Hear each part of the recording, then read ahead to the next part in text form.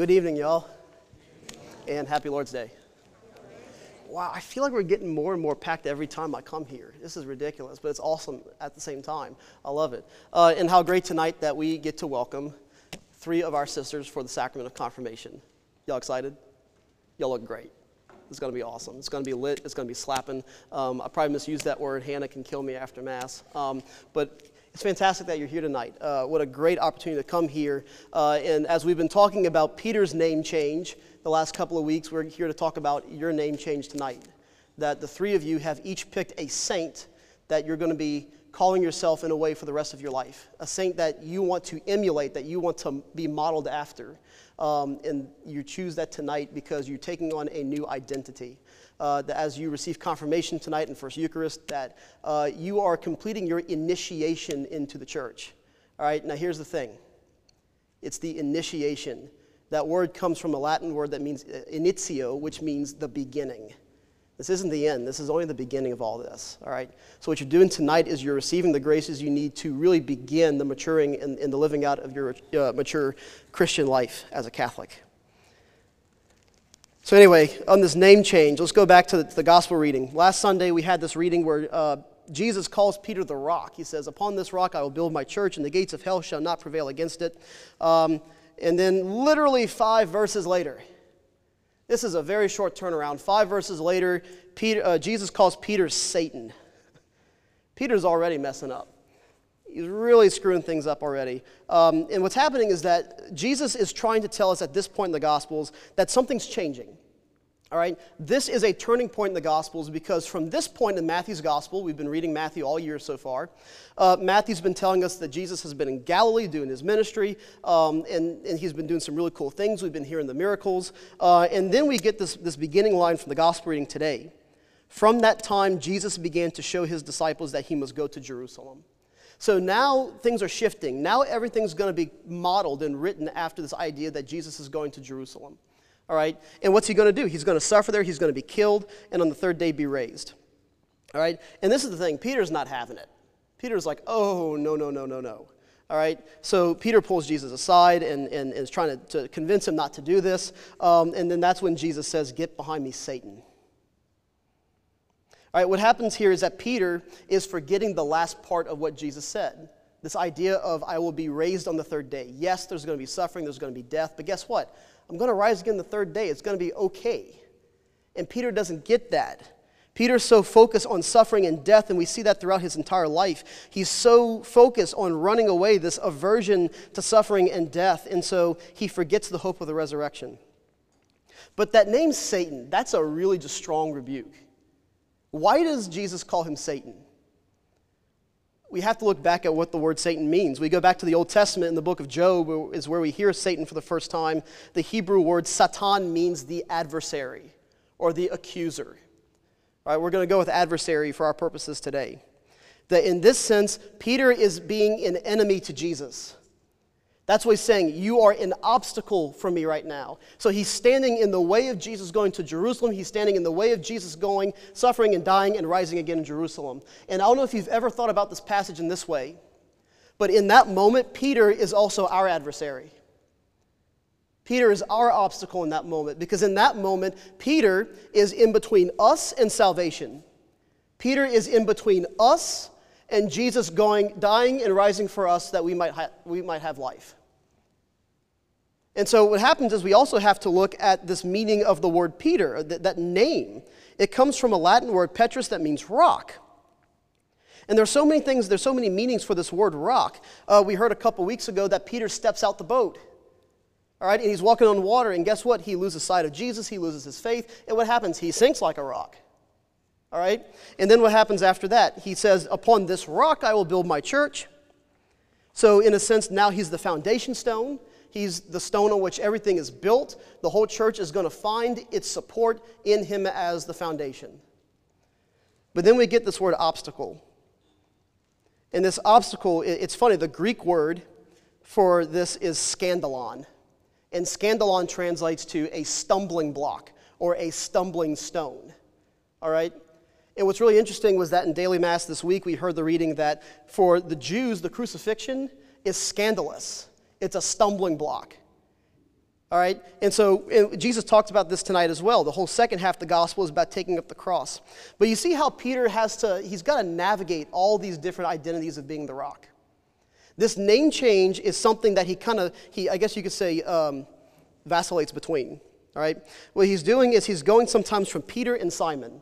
And you'll see this in the Gospels. You'll see this in the Scriptures where there are some times where the Gospel writers or Jesus himself will refer to him as Peter, and sometimes he's referred to as Simon. Because there are times when he's not acting as the rock, there's times where he's failing to do so, or there are times where he's failing to act as the rock, but Jesus is calling on him to act as the rock. So we see in the Garden of Gethsemane, for example, Peter falls asleep. He's not acting as the rock. But he comes and he says, Peter, could you not stay awake 1 hour? It's that call to be the rock. Or think of in John's gospel when Jesus is resurrected and Peter sees him from the boat. He swims the rest of the distance. And what happens? Jesus says, Simon, son of John, do you love me more than these? Simon. So you see how sometimes we'll see how he's operating. We'll see if is he being the rock right now or is he failing at it? And so that name change comes in identity change. And guess what? It's something that he doesn't quite get for the rest of his life. Peter is constantly fleeing suffering. He's constantly fleeing pain. Think of what happens with the crucifixion. He says, Lord, I will go to prison with you. I will never leave you. And what does Jesus say? You will deny me 3 times. Lord, heaven forbid I deny you. I will go to prison. I will die for you, but I will not deny you. And guess what happens? He denies Jesus. All right? He fails in that moment. And so what happens here is Peter's not even at the crucifixion. He said he would be there. Lord, I will suffer and die with you. He's nowhere to be seen. He's afraid. He's being Simon at that moment. And so what happens is that Peter doesn't really get this whole concept of the cross and of suffering, of that whole name change of being the rock until the very end of his life. All right? Peter makes his way to Rome, meets up with Paul, and it's there that the church is already being persecuted under the Emperor Nero, and so Christians are fleeing Rome in droves. Peter's with them. He's running away from the city, and what happens? He sees a vision of Jesus, and Jesus is walking back towards Rome. And as he's watching Jesus, he calls back to him and says, where are you going, Lord? And Jesus says, I'm going to Rome to be crucified again. And it's in that moment that Peter realizes what he has to do. That it's not so much Jesus who's going back himself again, but it's Jesus inside of Peter who's going to get crucified. And so at that point, Peter turns around and heads back to the city, gets arrested, and is crucified upside down. He finally embraces the cross. And that's the whole second half of today's gospel reading, is this idea of taking up the cross. Jesus says, if any man would come after me, let him deny himself and take up his cross and follow me. All right? And so what I like to think of with this is Jesus models this for us, this idea of taking up the cross.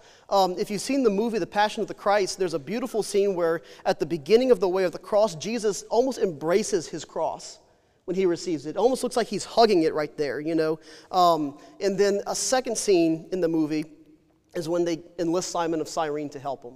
All right, here's this visitor, this passerby in Jerusalem. He's a foreigner. They get him to help Jesus. And it's during the second or third fall that Jesus falls, and Simon's carrying the full weight of the cross. Jesus could have carried the cross the entire way himself. He's God. He can do anything. Everything that happened in going to Jerusalem and suffering and dying was part of his permissive will for it to happen. But what he's showing us is that even though sometimes maybe we can try to white-knuckle it, we're not supposed to. And it's in being humble, and because Jesus was humble, that he let somebody else carry the full weight of his cross for that minute, for that second. All right? He's trying to show us what that looks like. And so the call for us today, if we're looking at as Peter as our model, is we're either going to be someone's foundation and support as they carry their cross, or we're going to be their stumbling block. And then while they fall, we drop the cross on them. The whole point of Simon of Cyrene being there was that Jesus is showing us he will never allow our crosses to crush us. He will not let that happen. Jesus is always helping us carry our crosses, and so is everybody else. That's the call here. The call for you as being confirmed tonight is to receive that cross, and not just to carry your cross, but to help others carry theirs. And to be the one to initiate that relationship. It's not so much, oh, no one's helped me yet, so I'm not going to help anybody else. If that's the case, no one's getting helped. But it starts with us, of saying, I don't even know who you are maybe, but you know what? I'm going to help you carry this cross. I don't know what exactly is going on, but from what I see, I'm going to help you carry what I can see, what I can carry. And that's what this whole thing is about, taking up the cross.